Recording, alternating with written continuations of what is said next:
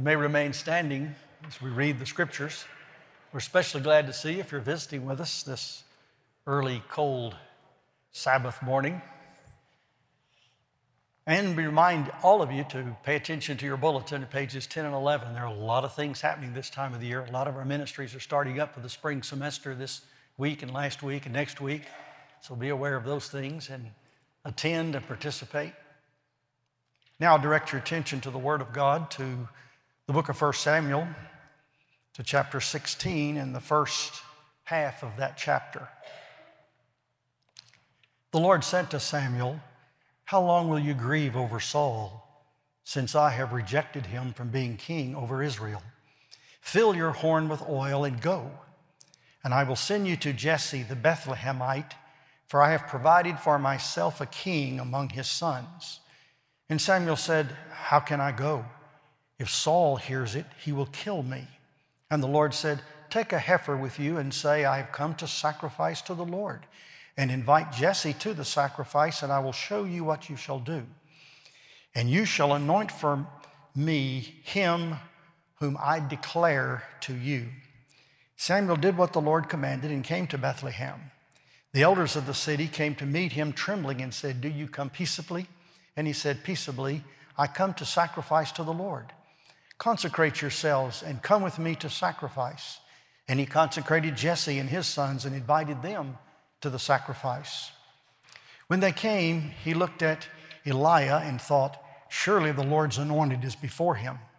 But the Lord said to Samuel, "Do not look on his appearance or on the height of his stature, because I have rejected him. For the Lord sees not as man sees.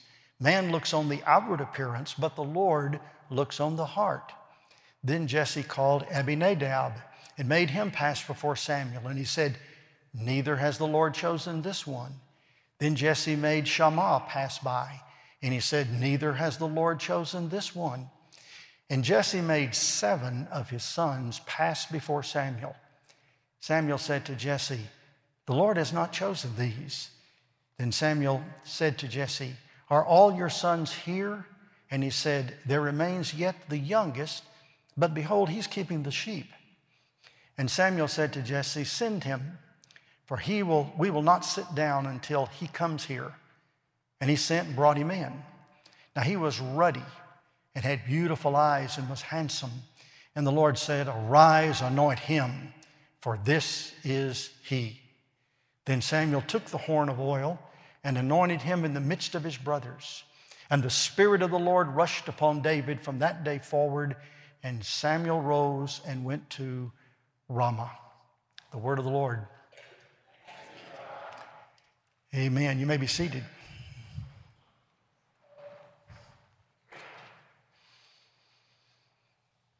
Samuel loved his hometown. I think one of the reasons he loved it is because when he was a little child, he didn't spend much time there. You remember Samuel spent most of his time with Eli at the tabernacle of the Lord, serving Eli, the high priest at that time. And Samuel had grown up in the things of the Lord. You remember his mother? His mother was a very emotional woman. You remember she cried before the Lord. And his mother was a very spiritually sensitive woman.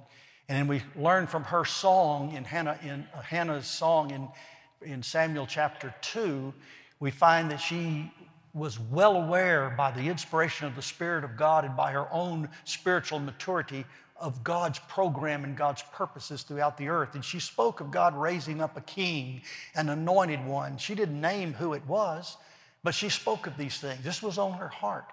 And she had a sense in which she sought first the kingdom of God and his righteousness, and then all these other things were added to her. That is, she had Samuel, but then she had other children as well, boys and girls. Samuel was a lot like his mother. He was sensitive to the things of the Lord. He was very, very ingrained in spiritual matters and soaked in the sovereignty of God. And he understood the ways of the Lord in so many ways. And the Lord had trained him to be a prophet, and he was a great prophet. And he had a ministry of priestly and a prophetic ministry throughout Israel and served as a judge. He had done an incredible work, but sometime back, as we saw just before Christmas, he had given a farewell speech, and he was old and he was tired and he had felt like that he had done all he could do, and the people were crying for a king, and Samuel facilitated them finding a king, and we've seen something about that king, King Saul. And we saw last week especially the final demise of King Saul in the sense that God rejected him as serving as king. Now, Saul continued to serve for probably a dozen more years or more as the king of Israel, but he wasn't God's king. He wasn't God's choice. God had rejected him. And Samuel just about couldn't take it. Old, tired, having been excited and energized and poured his life into this young prince, doing everything he could possibly do to minister to develop, to support, to prop up, to defend, to help King Saul. He had gone out of his way to do everything he possibly could do to make King Saul a success. And King Saul had some successes, but we saw last week that by and large, he just did not obey God. He would not walk in God's ways. He wouldn't wait on the Lord. He wouldn't do things God's way. And finally, the Lord told Samuel, I've rejected Saul. Last week was a time of lament. We were lamenting the regret that God had for bringing up King Saul. And the last thing we saw was Samuel had gone back home to Ramah. He loved his hometown. He spent his life there. He was buried there. We'll see at the end of the chapter we just read, he goes back home to Ramah after he's anointed this young man David. And back home, he felt like he was at square one. And we see in this first verse some of the saddest things you'll see in Scripture, and that is the melancholy prophet. Oh, we'll see it in the prophet Jonah. We'll see it later in the prophet Elijah. We'll see some of it in Moses. We'll see a lot of it in Jeremiah. Here's the man who's preached the Word of God, lived and breathed the Word of God, and he's just down, frustrated, despondent, angry.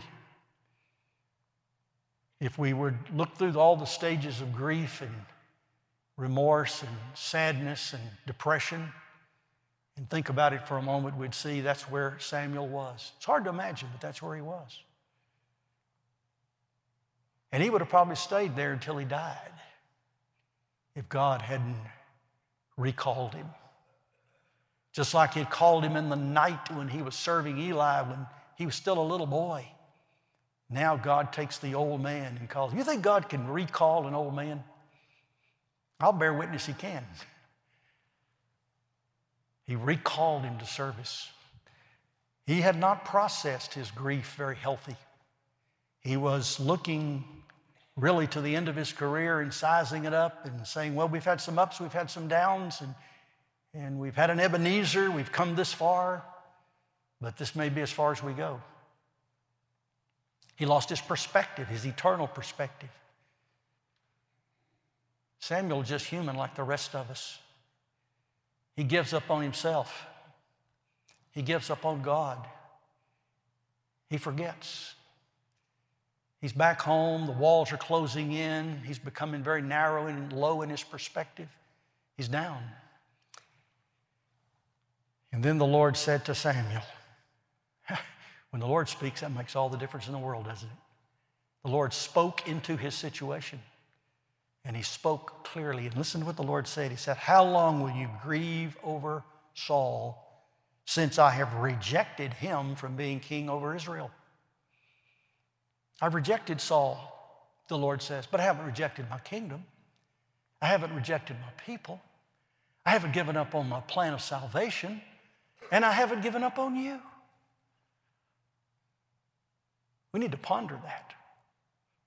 Does the Lord give up on us? Or does he have purposes that are beyond what we can possibly imagine? And it is not our work to do God's work without God. And it's not God's will that we should work like that. When you work like that, you come to exhaustion, to depression. You come to a place where you just want to give up. I've been there more than once. But when you get a refreshing wind of the Spirit and hear the voice of God telling you about His purposes. So he told him, he said, get up, fill up, and go up. Get up out of the slough of despond. Fill up your horn with oil. And I'm going to tell you how much oil he put in that horn. A hin. You know what a hin of oil is? A hin's about a liter. It's a unit of measurement for liquids. Put your horn full of oil. Every drop you can get in that horn. Fill it up. And then go up. Go up to the hill country. Go up to the mountainous area. Go up in very close to Jerusalem. Go up to a town called Bethlehem. And he says, go up and visit with a particular elder of that clan. He says, I will send you to Jesse the Bethlehemite. You know who Jesse is? Remember him? He's the grandson of Ruth. Remember Ruth and Boaz? They had a little boy, Obed.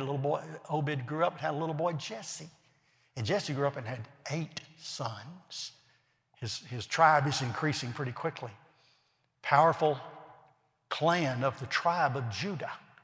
And Samuel is sent up there by the Lord. It says, I'm going to send you, for I have provided for myself a king from among Jesse's sons. That's how God does business. He provides things for himself. The work of the gospel, the work of the kingdom, the work of the church is God's work. In Ezekiel, he tells Ezekiel, when Ezekiel was in one of these deep, dark despairs, and he says, I will shepherd my sheep. God says, I'll take care of the real work. I'll move it along. I'll advance it. It's my work. And the word he uses here is I have provided is a word that appears several times in its root form. And throughout this passage, you'll find it especially when Samuel comes to Jesse's house and begins to look over his sons. He says he looked on Eliah. The Lord tells him, do not look on his looks, on his appearance. He says, for the Lord sees, that's that same root word, not as man sees. For man looks on the outward appearance, but the Lord looks on the heart. If we were to find a key word in this passage, that would be one of them. There's a bunch of them, but that's one of them. Appearances, the way it looks. But the word has to do with to see, to look, but to look beyond the current horizon, to look beyond the current circumstance. It's the word provision. Pro means before, and vide, vision, provide, means to provide and make provision and put things in order and take care of things beforehand.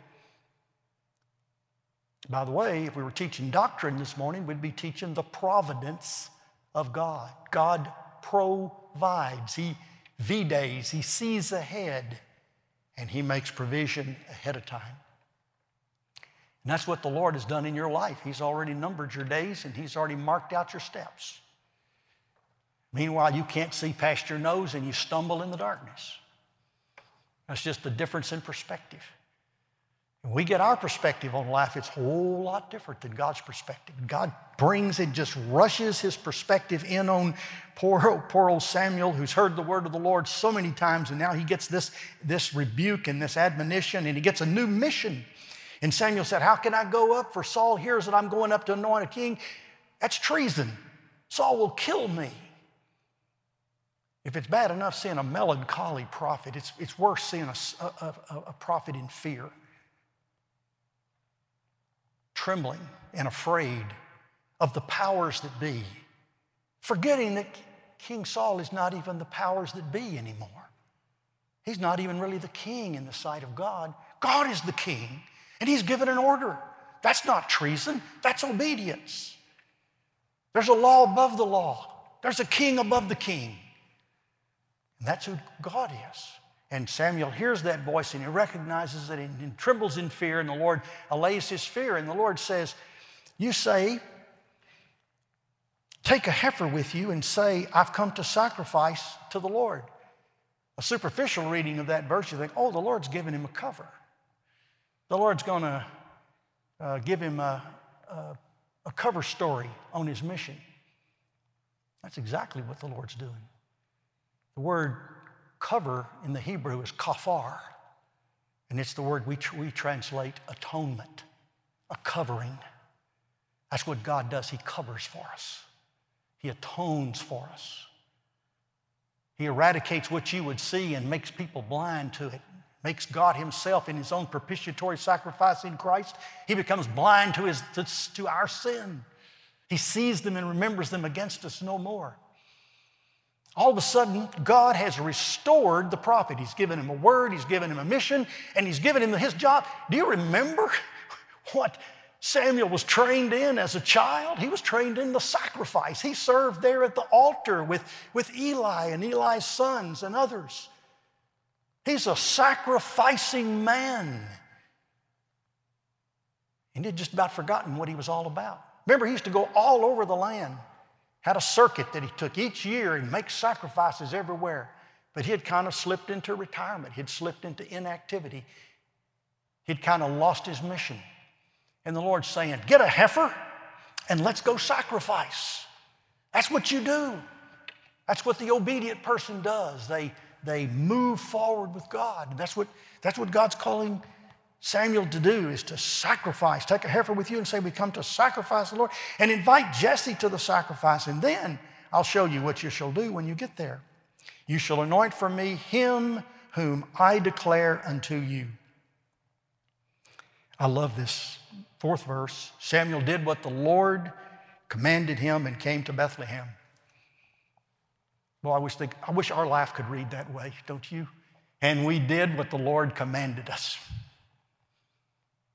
There's where your happiness and your fulfillment is. But that's also where the sacrifice is. That's where the effort is. That's where the risks are. Sometimes that's where the loss is. Sometimes obedience will lead us to some kind of loss or despair or frustration. But being in the center of God's will, doing his way, is much more bearable emotionally than being on our own and in our own darkness and following in our own paths. And so that's what Samuel is doing here, and the Lord has given him the reward of his work. But when he comes to the town of Bethlehem, he's greeted by the elders.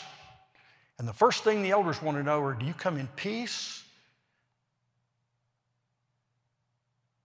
Why would they be afraid of the prophet? Well, because the last newspaper they read had a story in it, and it's found 2 verses up in the previous chapter. And Samuel hacked Agag to pieces before the Lord.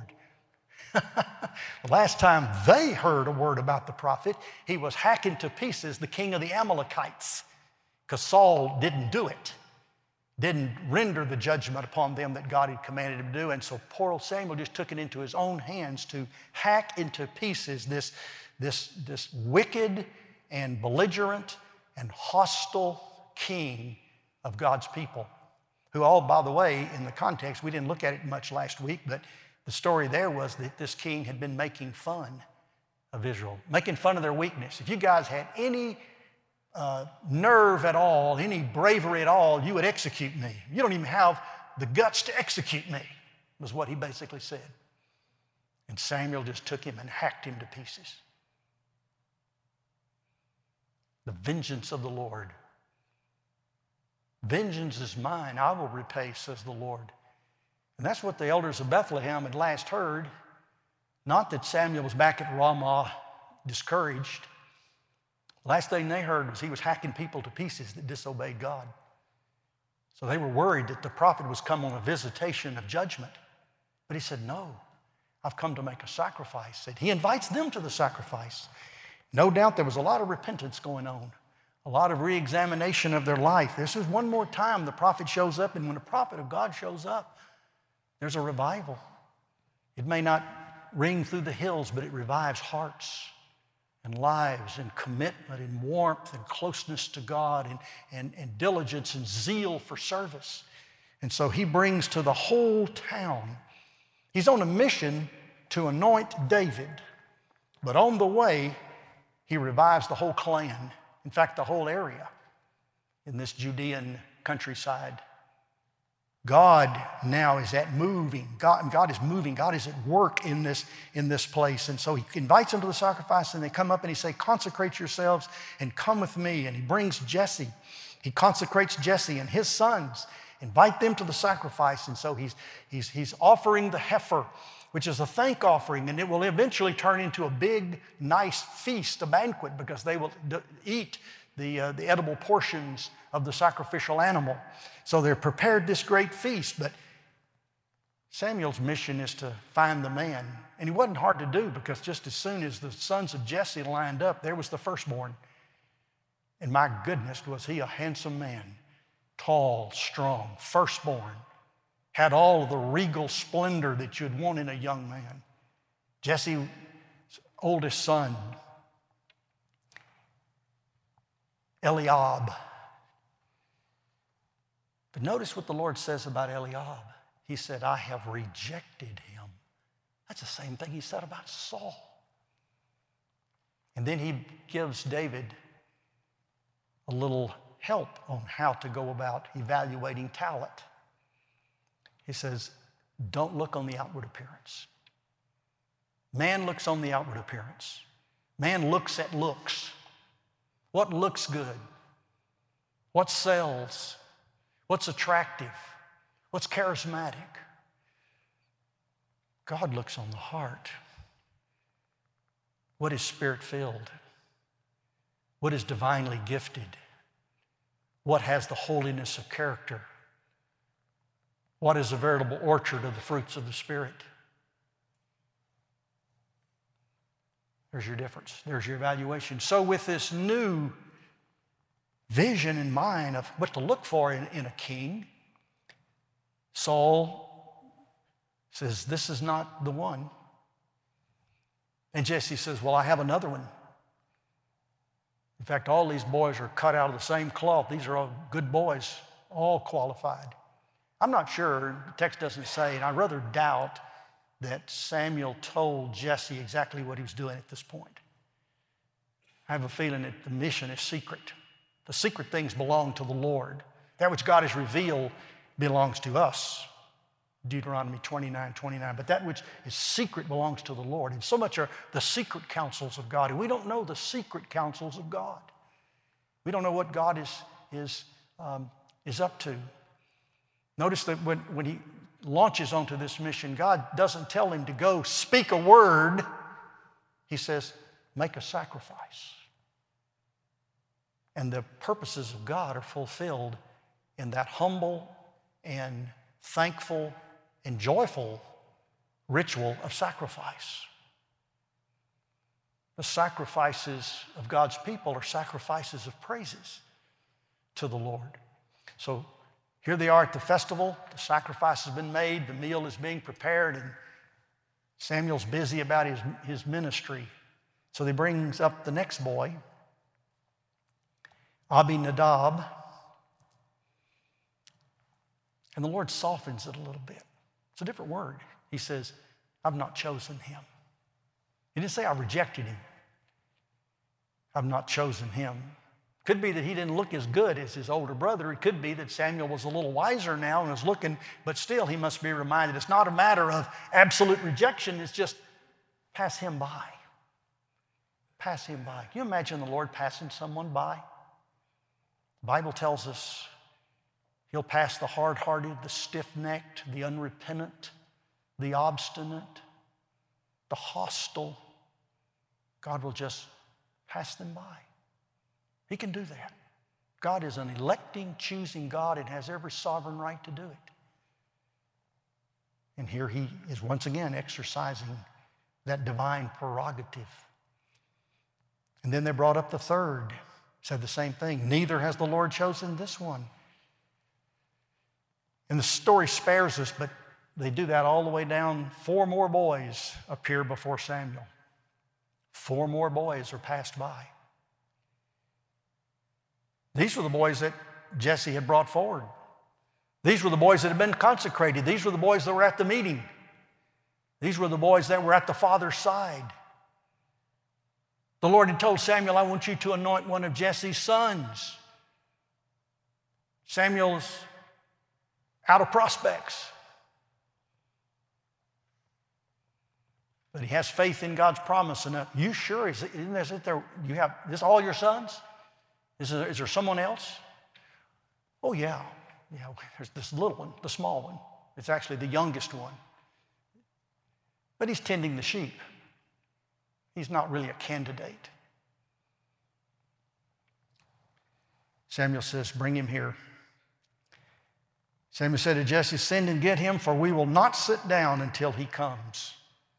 We're not going to have the meal, and there's 7 hungry boys, and we're not going to eat till that little ragtag shag little brother shows up. And up till now, we don't even know his name. They sent and they brought him in, verse 13. Now he was ruddy. Means he was red-headed probably, and which is unusual in the ancient Near East. His features, he had beautiful eyes. Some have speculated that maybe they had a hazel or even a blue hue as opposed to the traditional brown eyes. The Lord's working now with the recessive genes of the gene pool. And he brings in the one that wasn't like the others, wasn't expected to be like the others. And he was handsome. See, the Lord's got nothing against good looks. And the older boy was handsome. Saul was handsome. God's got nothing against good looks. He just looks at the heart. It wasn't that the older brother was disqualified because he was handsome. He was disqualified because he didn't have a heart for God. God is looking for a man after his own heart, someone whose heart is after the Lord. And so he brings in, and I'll tell you what I think made David handsome and bright-eyed, and in the lore he was called beautiful. And I'll tell you what I think made him beautiful. In addition to having a heart for God, which he certainly did, that's the whole point, but he'd been out tending the sheep, humbly preparing for a life of tending the sheep.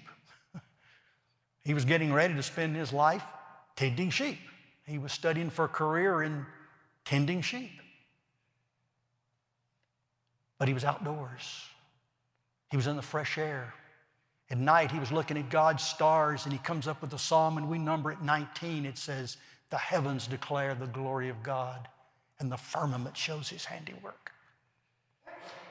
When he had a little daylight and the sheep weren't stirring around too much, he would flop out an old scroll of a piece of the law that he had been able to get. And he would do, and we recorded in Psalm 1 where David says he meditates on the law day and night. And he was working on his skills, the skills of his right hand. He was learning to play the lyre, the harp. He was learning to sling a stone. He was listening to the voice of God. He was learning those rudiments and those basic things. Most speculate that David's age at this time was somewhere around 18 to 21. Might have been as old as 20, 21, young as 17, 18. We don't really know, but the time frame is about 10 or 12 years before he actually becomes king, and he becomes king at age 30. So that would make 18 kind of our outside number. But he was grown, but yet he was still a youth. And he was God's choice, and that's what the Lord said. The Lord said, arise, anoint him, for this is he. And Samuel took the horn of oil and anointed him in the midst of his brothers. He took that anointing oil with a hin of oil in it, and he poured it out on King David. Poured it out. In fact, if Samuel followed the prescriptions of the book of Leviticus, which I'm pretty sure a priest would do that, he poured it into his hand, and then he poured it over him. And another until he emptied the whole hin of oil over the whole body of David. That's the way anointings were in the Old Testament. It was a ritual. And they were called rituals of baptism. Hebrews chapter 6. And they were rituals of various kinds. There were anointing rituals which involved the oil, and they were poured upon the priest and upon the kings and upon the prophets. They were used with the fluid of blood that was splashed upon the book of the law, the tabernacle, the people, the altar, the soul of the sinner. And they were rituals of cleaning, of cleansing, of washing. And they were poured out upon those who were repentant, those who were ill, those who had been ill, those who had been cleansed from leprosy, women after childbirth, all sorts of rituals. They were all part and parcel of the great baptismal rituals of the Old Testament that involved dipping, baptizing, dipping of the hand in oil, dipping of the finger in blood, dipping of the hyssop in the water, and sprinkling it, splashing it, literally dousing the people. And it was a symbol, the oil was the symbol. It was to be made in the apothecary. It was not to be alloyed at all with any other fluid, and it was to have special kinds of spices in it, and it was to be special to the Lord because that's what the oil did. It consecrated, it set aside. But besides that, it was the symbol of the outpouring of the Holy Spirit. And I'll just say one thing as we close. The Lord told Samuel to arise, anoint him, for this is he. Samuel took the horn of oil and anointed him in the midst of his brothers. This is what happened to Jesus. You remember Jesus? He was anointed in the midst of his brothers. You remember the Bible tells us that all Judea came out to hear John the Baptist, John the Anointer, preach. And huge multitudes were there, and they were coming for baptism. And John was baptizing them with the water rituals of cleansing for repentance. And Jesus stepped in line, and amid his whole community, friends, neighbors, strangers, everyone from that region that was coming back to the Lord through faith and repentance, Jesus stepped in the line and was anointed in the midst of his brethren. And you remember what happened? The Spirit of God descended upon him in the form of a dove. What does our text say? He anointed him in the midst of his brothers, and the Spirit of the Lord rushed upon David from that day forward. We'll learn a little more about David. As soon as he had this wonderful anointing experience, we don't find out that he did anything in particular. In fact, he probably just went back out to tend the sheep. And until he was called up, as we'll see in a later time, to fight Goliath, he's back home. He's where he needs to be. He's doing what he needs to be. The Lord's doing what he did to Moses.